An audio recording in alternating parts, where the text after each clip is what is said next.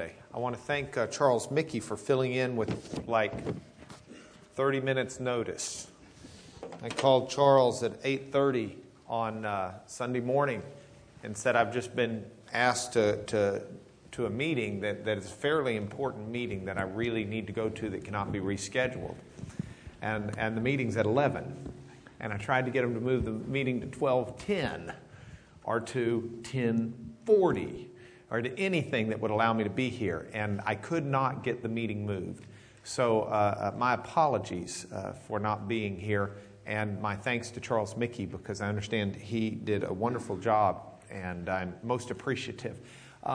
Okay, biblical literacy. We're at about 70% strength this morning. We don't have our normal contingency of people. But for the last 3 years, I met Reinhardt and some other folks that have just started the class in the last month or so. It's kind of got me a little bit curious here. We started biblical literacy 3 years ago, and our goal was to become biblically literate and basically start with Genesis and go through Revelation and ask ourselves, where did the book come from? Who wrote each book? Who decided it was in the Bible? What are the major stories in each book? How have they played through history? What have the books done? And we've made it through 3 years, and we have finished the Bible, and we're going to wrap it up with the question and answer section. So the first thing I want to do is say to everybody in here, thank you for coming to this class, because you have made this class something special for me by being here. So I'm very appreciative of you. Next thing I want to do is quiz you for a minute. How many of you made it through the whole New Testament portion of this class? That's incredible. How many of you, if any, actually started this class with us in the Old Testament? Wow. I may never be able to teach Bible again with y'all. You've got everything I know. No. I am so excited about church history. I have, I think I told you, written the first lesson. I'm polishing it and buffing it. And it is so thrilling to me. We're going to answer questions. Like I was thinking this morning, Christmas. You know, there is a big fuss right now about, do you say Merry Christmas? Do you say Happy Holidays? I don't even understand why that fuss is out there. Christmas, we're going to talk about when did the church first start celebrating Christmas, because you don't read about it in the Scripture.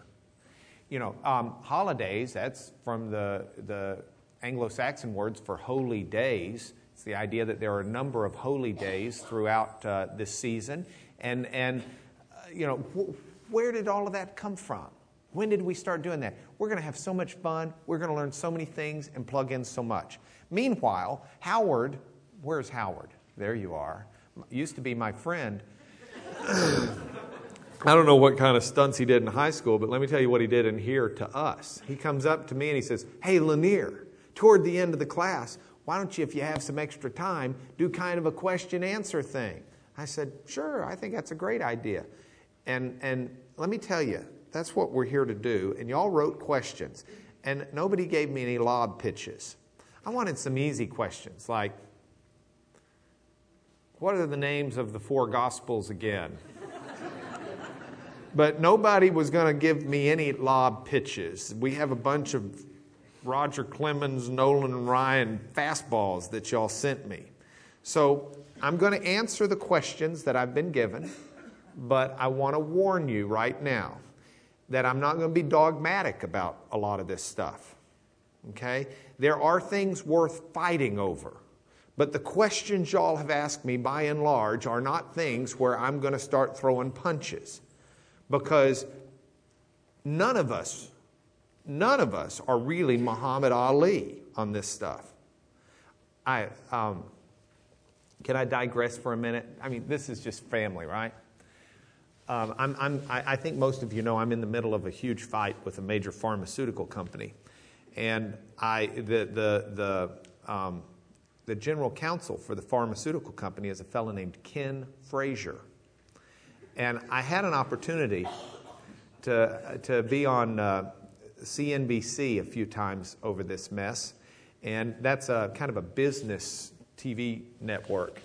And I was on a show called Squawk Box, And I've gotten to know those guys. I've been on a number of times, and they're actually kind of buddies of mine. We get along pretty well, and they bring out the childish nature in me sometimes, which probably isn't good when you're on international TV.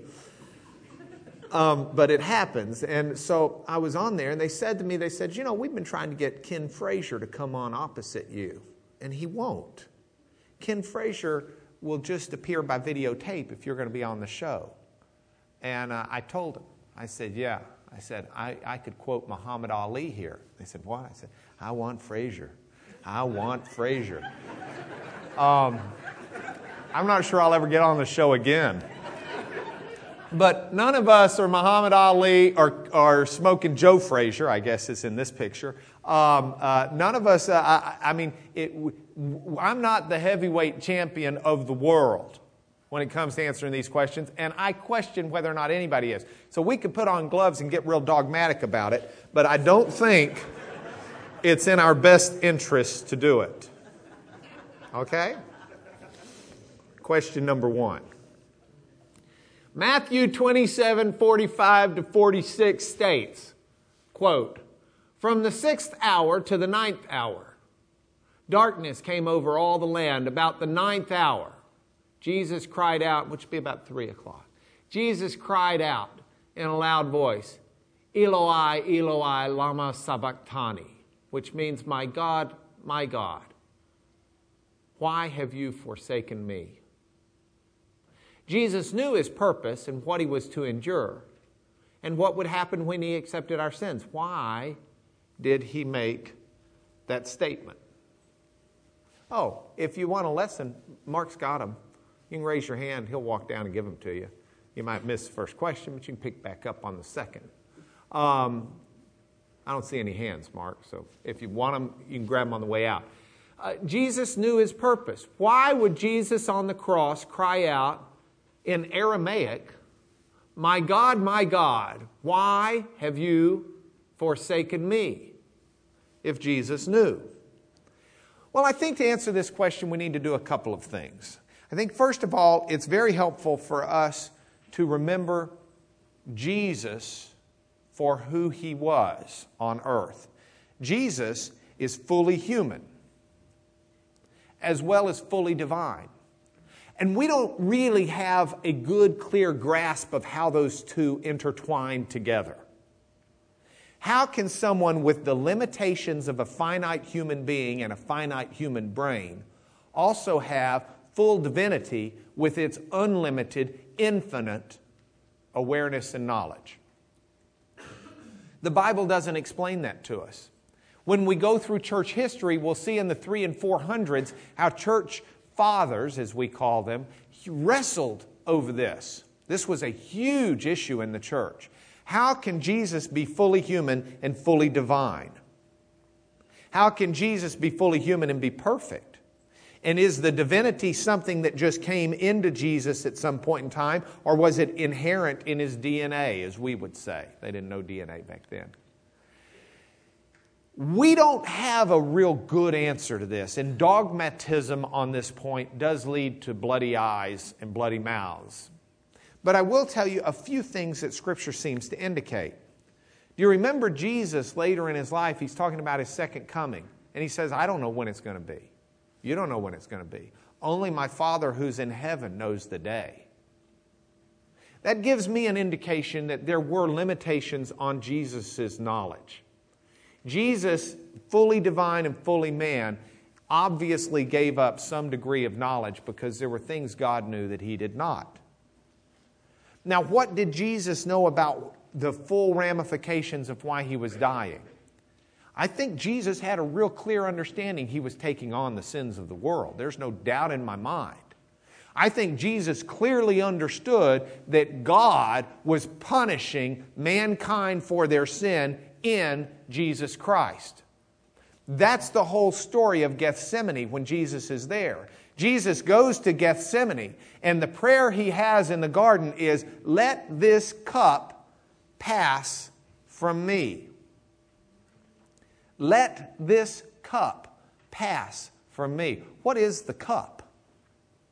The cup is an Old Testament reference. Not only Old Testament, it's used symbolically in the book of Revelation as well, the cup of God's wrath. But it's an Old Testament symbol for God's wrath that's going to be poured out on mankind. I have done things in my life, I regret to say, probably not as bad as Howard. I mean, everybody knows how bad he was in high school, but I have done things in my life, and I will do things in the future that deserve the wrath of God. Oh, I can candy coat it. I can try and pretend it's not there. But it is. But the wrath of God is not poured out on me. Instead, Jesus Christ took my sins, and the cup of God's divine wrath was going to be poured on Jesus. Now, Jesus' prayer, let this cup pass from me. I do not believe to be a prayer that says, God, if possible, don't make me die. I'd rather live and be a carpenter and an itinerant preacher for another 30 years and die of pneumonia. I don't think that was the prayer at all. I think Jesus did not have a full understanding of what would happen to him beyond the resurrection. He clearly knew the resurrection would come. He specifically prophesied, he said, consider the prophecy of Jonah, one that applies to me. Just as Jonah was in the belly of the fish for 3 days and 3 nights, the Son of Man will be in the belly of the earth for 3 days and 3 nights. And the resurrection will be a sign. But what all would happen with that? When the cup of wrath was poured out on him, I don't think he knew. I think his prayer, let this cup pass from me, was a prayer that God would restore him fully to who he was in divinity. But even that, Jesus was willing to set aside, if that was God's will, in order to save you and me. So, does the cup pass from Jesus? Yes. Revelation 14:10 is the passage I was talking to you about that says, he too will drink the wine of God's fury, which has been poured full strength into his cup of wrath. The cup of wrath, the wine of God's fury, was poured on Jesus. Jesus suffers the separation and anxiety from God that we should suffer.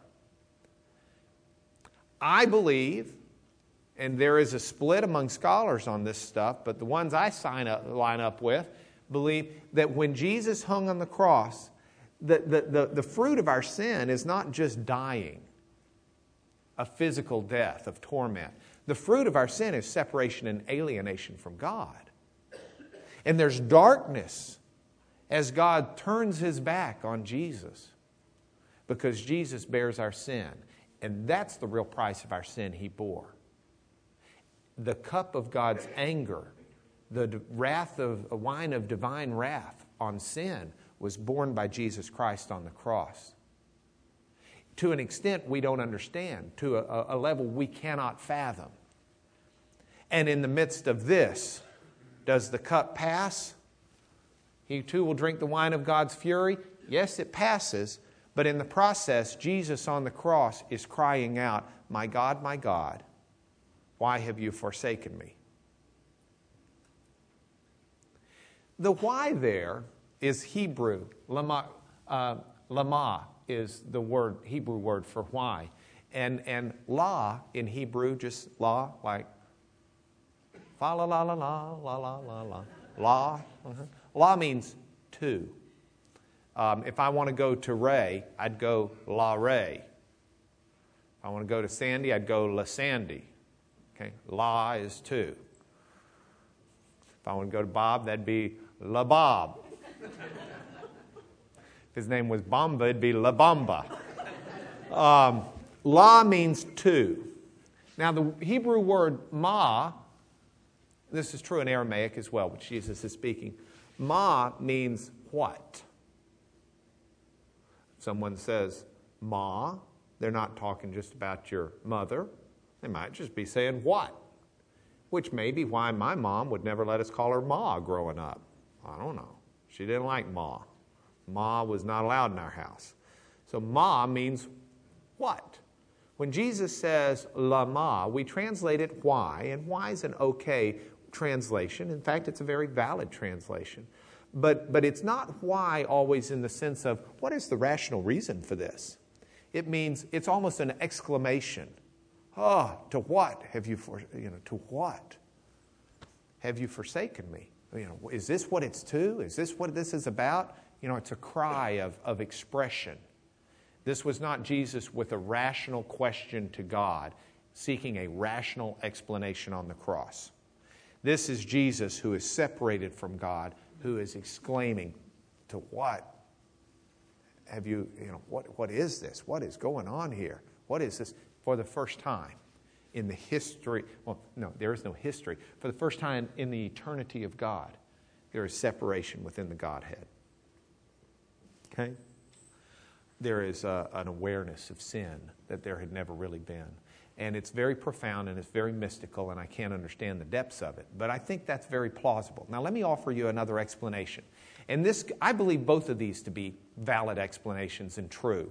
You could say, I don't buy that, and it won't affect me at all, and it won't offend me, and I'm fine with that. You can say, I only like the second one. I didn't like Lanier's first one. Doesn't bother me either. But the second one can be independent of the first, or they can both be true. I happen to think they're both true. Here's the second explanation. Psalm 22 is a psalm that talks about Jesus. It's called a messianic psalm. Psalm 22 starts out with, my God, why have you forsaken me? Jesus is quoting Scripture as he's hanging on the cross. Psalm 22, my God, why have you forsaken me? Why are you so far from saving me, so far from the words of my groaning? My God, I cry out by day, you don't answer. By night, I'm not silent. This is Jesus clearly saying he's abandoned on the cross and he's alone. And he quotes from a psalm that very clearly was written in a prophetic sense about Jesus. This is a psalm where he says, I'm a worm and not a man. I'm scorned by men, despised by the people. All who see me mock me. They hurl insults, shaking their heads.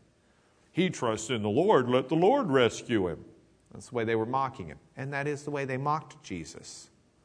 He says, from birth I was cast upon you. From my mother's womb you've been my God.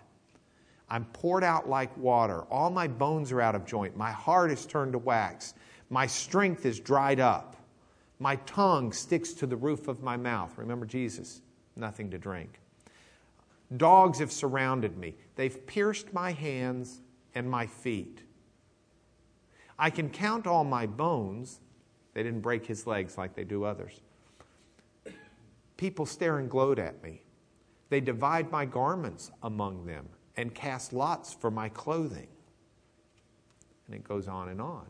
And it ends with victory. Posterity will serve him. Future generations will be told about the Lord. They will proclaim his righteousness to a people yet unborn, for he has done it.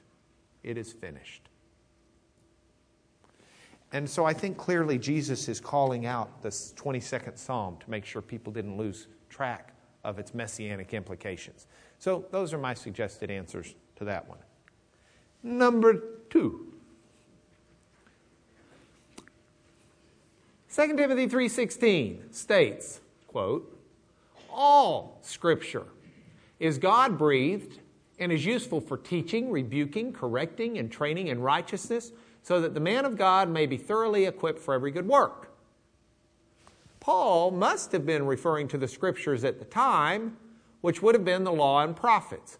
So why do so many people use this Scripture and apply it to the New Testament as well? That's a good question. I would answer this question by first asking you something. We've got a Bible, and here's my question for you. What is Scripture? What is Scripture? Well, we could go to Paul's writing in 2 Timothy. Paul uses the word for Scripture, translated Scripture, graphe in the Greek. Graphe. And graphe typically in the Bible and other places means holy writings. It can just mean writings, but typically in this form is used. It's a holy writing. Holy meaning set apart, different. Okay? So it's different than your normal writing. Scripture is something that's holy and set apart by God. So if that is Scripture, then I'd ask you this: what are the holy writings? Paul says that the holy writings, all Scripture, all holy writings are inspired by God. That's theopneumatos in the Greek. God breathed, literally. Infused with the presence of God like a breath. Okay? All Scripture is God-breathed or inspired by God and profitable for teaching, correcting, doctrine, reproving. Now, what is Scripture? What are these holy writings? Well, I would suggest to you, Scripture are writings that God has breathed His Spirit into. And we know that to be the Old Testament because clearly that is what Paul is most directly referencing. But God did not quit breathing His Spirit into writings then. We have what we call the New Testament. And as we go through church history, you'll see how the church fathers put this together. And the test for the church fathers was, what writings are Scripture? What writings are holy writings that are inspired by God? It doesn't make it in the book unless it is inspired by God and profitable for teaching and for doctrine and for correcting. And you may say, but is it fair to do that? Maybe God quit inspiring Scripture when He ended the Old Testament. Well, I think it is fair to do it. 2 Peter, which is one of the last books written, save some of the writings of John, and maybe the book of Hebrews. 2 Peter has a passage that's pretty good on this. 2 Peter 3. He says, starting with verse 15, bear in mind our Lord's patience means salvation. Now listen to this. Just as our dear brother Paul also wrote you with the wisdom that God gave him. Paul writes the same way in all his letters, speaking in them of these matters. I love this next passage. Paul's letters contain some things that are hard to understand. This is Peter. I can relate, Brother Peter. Paul's letter contains some things that are hard to understand, which ignorant and unstable people distort as they do the other Scriptures, the other holy writings, to their own destruction. You see, for Peter, the writings of Paul were Scripture. So, all Scripture is inspired by God. Why do some people use that of the New Testament? Well, I think most directly Paul's writing about the Old Testament, and I think that's accurate. But I believe the New Testament to be Scripture. I believe it to be holy writings, divinely inspired by God. So they would no less be profitable for the same things that God's other holy writings were profitable for. So it's not unfair to take the passage and use it for all Scripture, though we do need to understand directly it was written for the Old Testament. Does that make any sense? I don't know. Okay. Question number 3. Matthew 16, 17 through 19 states, Jesus replied, "Blessed are you, Simon, son of Jonah. For this was not revealed to you by man, but by my Father in heaven." Now, let me tell you what's happened. Let's make this in context. Jesus says, "Who do you say that I am?" Well, first he says, "Who does others say that I am?" Oh, some think you're Elijah, some think you're John the Baptist, some think you're, the prophets, lots of possibilities. Jesus says, "Who do you say that I am?" Peter says, "You are the Lord Christ, the Son of God." Then Jesus replied, "Blessed are you, Simon," which is Peter, "son of Jonah. For this was not revealed to you by man, but by my Father in heaven. And I tell you that you are Peter. And on this rock I will build my church, and the gates of Hades will not overcome it. I will give you the keys of the kingdom of heaven. Whatever you bind on earth will be bound in heaven. Whatever you loose on earth will be loosed in heaven." Then the question. Some people view Peter as the first pope, and that the church is built upon Peter based upon what we read in Matthew 16 and 18. What do you think? Well, I don't agree, obviously, or I'd be at the Catholic Church right now. Okay? I have a lot of dear friends who disagree with me. We're going to look in church history at how this unfolds, and it'll be very interesting for us to go back. In the church history class, here's my pledge to you. My pledge to you is I will try very hard in what I write and in what I say, not to stand up here and give you merely opinions and conjecture without pointing out this is an opinion and a conjecture. My plan is to give you the original materials as well. So if I tell you something, you can go back and read it for yourself, because it doesn't do any good to stand up here and make stuff up or just tell you things other people have made up. That's the lawyer in me that's a real cynic when people stand up and say stuff. I'd just as soon like to go back and see the original source. So I'm going to try and provide you that material as we go along. But let's look at this passage, and let me tell you why I land on it the way I do. First, let's understand the thrust of the story.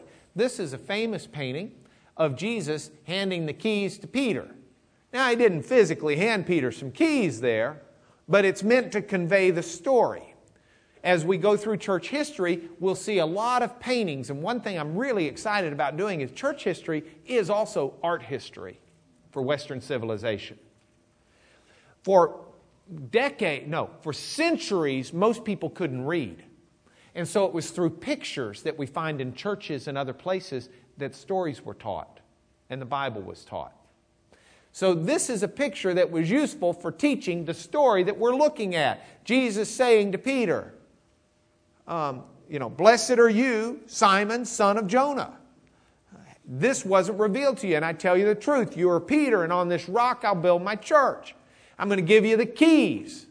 And whatever you bind will be bound, whatever you loose will be loosed. But you get the keys to the kingdom. Okay? The thrust of this story is that Jesus is the Messiah.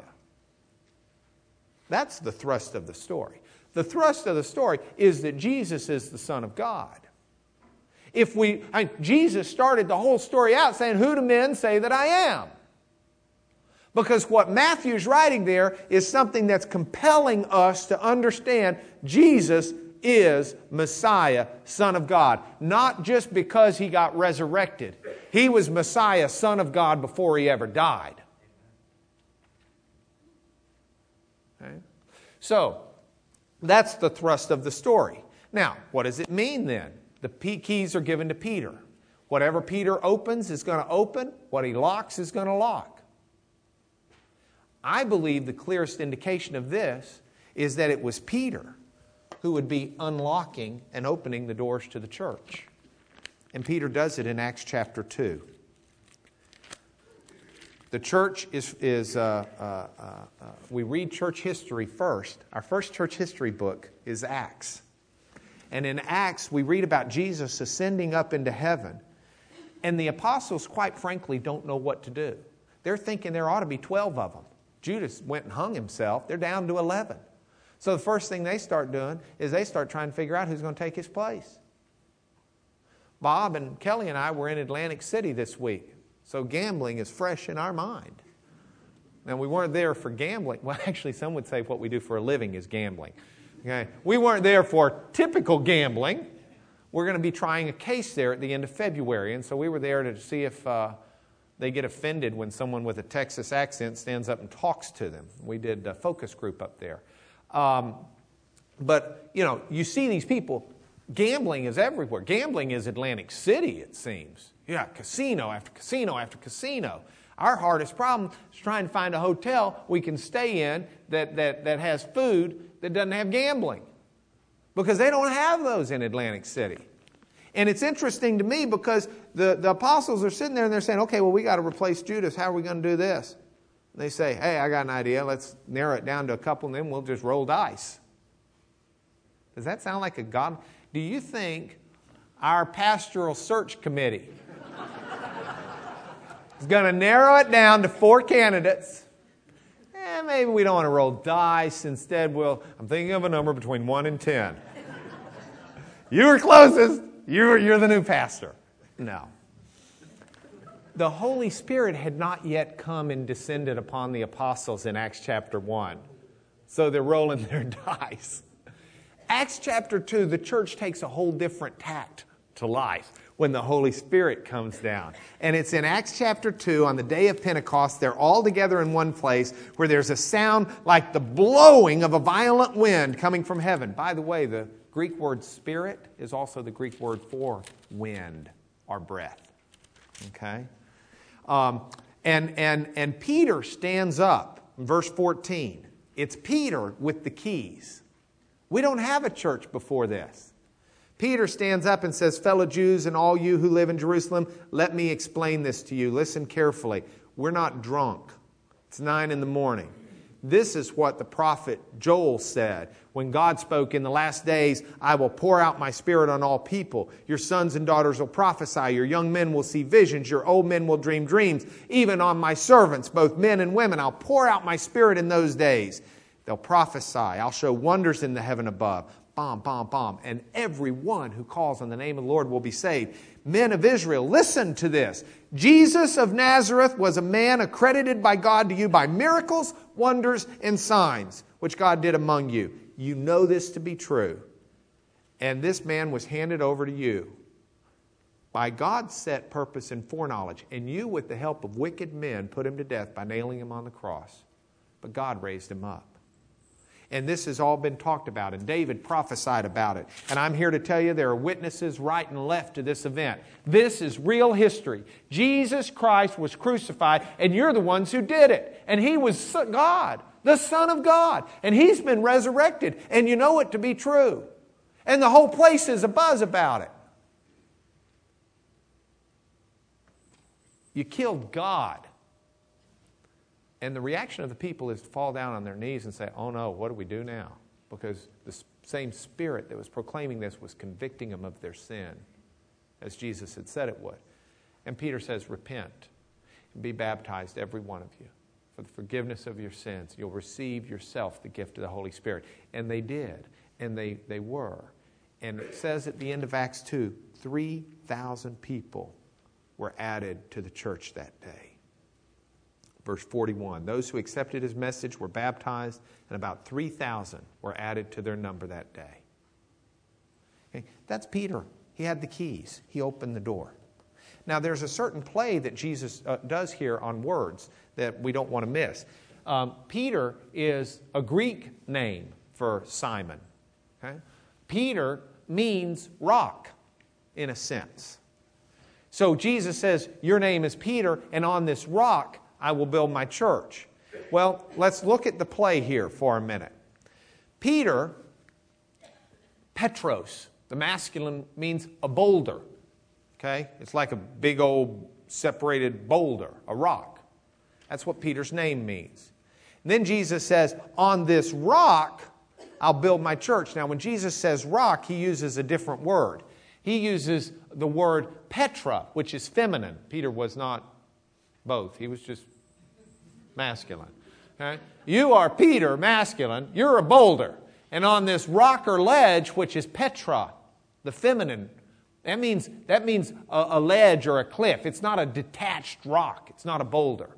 I will build my church. Peter made a proclamation of faith that Jesus is the Messiah, but he's just a detached boulder. Jesus is building His church on the whole cliff. So you're Peter. You're a boulder. You're a rock. But on this whole ledge, I'm going to build my church. Now, if you want to know more about this, come back for church history literacy. Plug the old class. Okay, question number 4. Oh, here's a softball pitch. Just lob this one up for me. Explain the idea of predestination. Oh, okay. Let's take 3 minutes and resolve something that's divided the church for, 600 years. I hope everybody's ready for this answer. Well, there are 2 pillars of thought that we need to understand. two poles of thought. Here they are. Those are the two poles of thought. That kind of shows up, doesn't it? Okay. That's one. That's the other. We can stand right here in the middle, and we can look over there, and we can look over there. And we'll find Scripture to support each one. We'll stand right here. Which one you want to look at first? Anybody? Okay, predestination. All right. We're going to look at predestination. Ephesians. Those whom he foreknew, he predestined. But that's child's play. You really want to look at it, go to Romans. Go to Romans chapter 9. Go to Romans chapter 10. How about this? Rebekah's children had one and the same father, our father Isaac. Yet before the twins were born or had done anything good or bad, in order that God's purpose in election, picking, God's purpose in picking might stand, not by works, but by him who calls, the mom was told the older will serve the younger. Just as it is written, quote, Jacob I loved, but Esau I hated. So what are we going to say? Is God unjust? Not at all. God says to Moses, I'll have mercy on whom I have mercy. I'll have compassion on whom I have compassion. It does not therefore depend on man's desire or effort, but on God's mercy. For the Scripture says to Pharaoh, I raised you up for this very purpose, that I might display my power in you, and that my name might be proclaimed in all the earth. Therefore God has mercy on whom he wants to have mercy, and he hardens whom he wants to harden. And don't bellyache and say, oh, well then why does God still blame us? Who are you to talk back to God? Doesn't the potter have the right to make out of the same lump of clay some pottery for noble purposes and some for common use? If God, choosing to show his wrath and make his power known, bore with great patience the objects of his wrath that he prepared for destruction? And that's pretty tough, isn't it? That's the start of the Presbyterian Church. Okay? We will study this in great depth in church history as we develop the... Okay? But meanwhile, that's a pretty solid column there.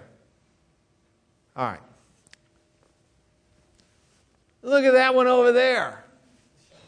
You know my favorite verse for that column? I mean, there are tons of verses where God just lays it out that it's our responsibility. But my favorite verse is Jesus looking over Jerusalem before he goes. Listen to this verse. Jerusalem, Jerusalem, how I would have gathered you under my wing like a hen does her brood, but you would not. Now, if we don't have free choice, Jesus is kind of hypocritical there, because what he ought to be saying is, Jerusalem, Jerusalem, how I would have gathered you under my wing like a hen does her brood, but, you know, the Godhead, we got together and we decided not to. We just decided we were going to hate you and you were going to hell. And that's a pretty solid column. So what do we do? Well, let me make a suggestion. We don't stand right here and look at that column or look at that column and think we're seeing the whole picture, because we're not. You can have opposite poles that meet above your head and you may not understand why. I can tell you this. If you are God's, you have the assurance that you're God's because he wants you to be. And when there is a time and a place where you need the encouragement of Scripture to tell you that God has chosen you, you can find it because he has. But by the same token, every man on earth and woman needs to be aware of the fact that we have a choice to make. We can choose God or not. We don't have the excuse of saying, well, he's already made the pick, what difference does it make? Because that's not what Scripture teaches. Scripture teaches that we have it. Now, some people try and merge these together by saying, well, you look at Ephesians, it specifically says God predestined based upon His foreknowledge. So God in His wisdom knew who would accept Him and who would not, and He chose those who would accept Him. I wrote a letter to R.C. Sproul on that point one time. I don't know if you've read any R.C. Sproul. R.C. Sproul is real strong looking at this column, and he ain't all that strong looking over here. So I was reading one of his books on this column and decided I needed to help him out. So I wrote him a letter. It's about a 3-page letter. He never answered because I never sent it. But, so I want to give him, I don't want to throw rocks at the guy. I would suggest to you that this is a point where this is where I land on it. And I've had people come up to me and say, well, if you really believe that any of predestination is true, then why would anybody go evangelize? Well, that's a stupid question, okay? I'm just going to tell you, I think it's a stupid question. You go evangelize because God told you to, okay? Well, if you're going to heaven anyway, why should you get baptized? God told you to. Well, if you're going to heaven anyway, why shouldn't you lie when it helps you out of a situation? God told you not to. Okay, you do what you're told. We're not Lord, we're servant. He says jump, we say how high. Okay? So I don't accept that. I'm going to tell you this. I think every man makes a decision and is able to choose God or refuse God. And nobody has that choice but each human being. You have only one thing you really own. Rebecca said to me this morning, she's our 8-year-old, Daddy, are we going to live in this house forever? And I said, I have no idea. And I thought, well, this is giving great security to my kid. And I'm sensitive to that because Becky and I were visiting our son with our other children over in England over Thanksgiving. And we saw this TV commercial of this guy at a dinner party, and his cell phone rings, and he picks it up. He says, hello? It's the babysitter. Oh, that's okay. Just put her on. Hi, sweetie. Yeah. No, it's okay, honey. No, honey, there are not any monsters in the closet. No, honey, you don't need to be afraid of any monsters in the closet. They're just not there. There's no such thing, honey. Sweetie, listen to me. You don't fear monsters in the closet. What you need to be worried about are like burglars breaking in from the outside. That's the kind of stuff that happens. Okay?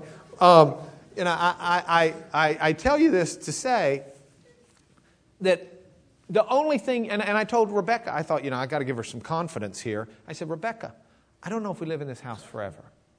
We live here when God wants us to. I said, really, we don't have anything, sweetie.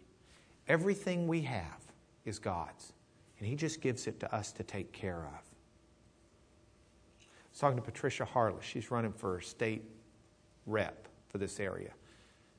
And I think she had a good understanding of this. Everything that we've got, if you're a state rep, she's not going there to get her stuff done. If she's elected, or some of our other people who are elected officials, Ron Hickman, he's there because he's there to take care of the people who represent him. Okay, that's the way we are for God. What I've got's not mine. It's His. I've been entrusted it, and I'll have it as long as He wants me to. And I said to her, there may come a time where He wants someone else to take care of this house and not us. Doesn't matter, though, because we're going to be doing what God wants us to. Now, that's true, but it's got a limitation. There is one thing each one of us owns that's not God's, that's ours. Do you know what it is? It's me. It may not be my body, but it's the me inside. And that's the only thing God really wants us to give Him. And that's something nobody can decide but each one of us. So I believe that. But I also believe when we reach Judgment Day, we're going to find that our names were written down in the book before we were ever born. And I don't understand it all. Okay, question number 5. We got time for a couple more. The Bible says Jesus will be in the heart of the earth for 3 days and 3 nights. If Jesus was crucified on a Friday and arose on a Sunday, the math doesn't seem to work. Can you explain? Yeah, see you next week. That's because I was going to do this lesson last week. I thought this morning, oh my goodness, I was going to use that as the teaser for coming back. I can't do that anymore. So, let's do it again. The Bible says Jesus will be in the heart of the earth 3 days, 3 nights. If Jesus crucified on Friday, rose on Sunday, the math doesn't seem to work. Can you explain? Sure. Here we go. The problem. Matthew 12:40. This is the only passage in the New Testament that says he's going to be in for 3 nights. Everything else just says 3 days. It's the only one that says 3 nights. As Jonah was 3 days and 3 nights in the belly of a huge fish, so the Son of Man will be 3 days and 3 nights in the heart of the earth. This is Jesus talking. A sign. Okay. So, here's the problem highlighted. Friday night to Saturday, 1. Saturday night to Sunday, 2. 3 days, Friday, Saturday, Sunday, but only 2 nights. Doesn't look like 72 hours. Is Jesus a liar? No. All right, here are some answers. One guy says, one guy, I don't mean one person, but one answer out there is Jesus died on a Wednesday or a Thursday. There were multiple Sabbaths, and there was a Passover, which was a Sabbath. And so when things are designated by the Sabbath, you can't, and Garner Ted Armstrong and his worldwide church builds up this huge theory on it being a Wednesday. And then these other people build up theories on Thursday. And you can kind of read John in a way that indicates it could be a Thursday. But that doesn't really mesh if you read it that way with the other Gospels. And this is just real thorny, and frankly, I don't buy it. Okay? Hebrew idiom. That's not idiot, it's idiom. Okay? I'm a Hebrew idiot. No, this is a Hebrew idiom. Idiom. Days and nights. They just, we think like rationalistic scientists. Okay? They didn't. That's just an expression. You can find it used in Samuel in the Old Testament. You can find it used in multiple places. Days and nights does not mean like 24-hour time period all the time. Oh, it could. But 3 days and 3 nights is just a reference to 3 days. The nights is just the way they talk. I can say, hey, the football game, it's 7-Up. That does not mean that the football game is a soda. That's just an expression. I've heard someone say, how was the meeting? Well, let me put it to you this way. If I was told I only had 1 hour left to live, I'd want to spend it in a meeting just like that. It was that good? No, it was that bad. It seemed to last forever. I mean, we get away from that. We think so literally for everything we read, and the Bible's literally true, but it still uses expressions. Jesus spoke in the vernacular of the day. When Jesus says 3 days and 3 nights in the belly of the whale for Jonah, the point of this story is Jesus was resurrected from the dead and the tomb was empty. And if you think for a moment that we could go there on Sunday and say, the tomb is empty. Wow, he's been resurrected from the dead. Well, at least we know he's not the Son of God, because if he had been, that would have happened tomorrow. No, that's just an expression in Hebrew. 3 days and 3 nights. That just means 3 days. Okay? And it doesn't mean 3 full days. So you got Friday, the day he's crucified. You got Saturday, and you got Sunday when he's resurrected. Don't think he's a Messiah because he missed a night. Or he's not a Messiah because he missed a night. He's not. We're out of time, but I can throw this up there real quick.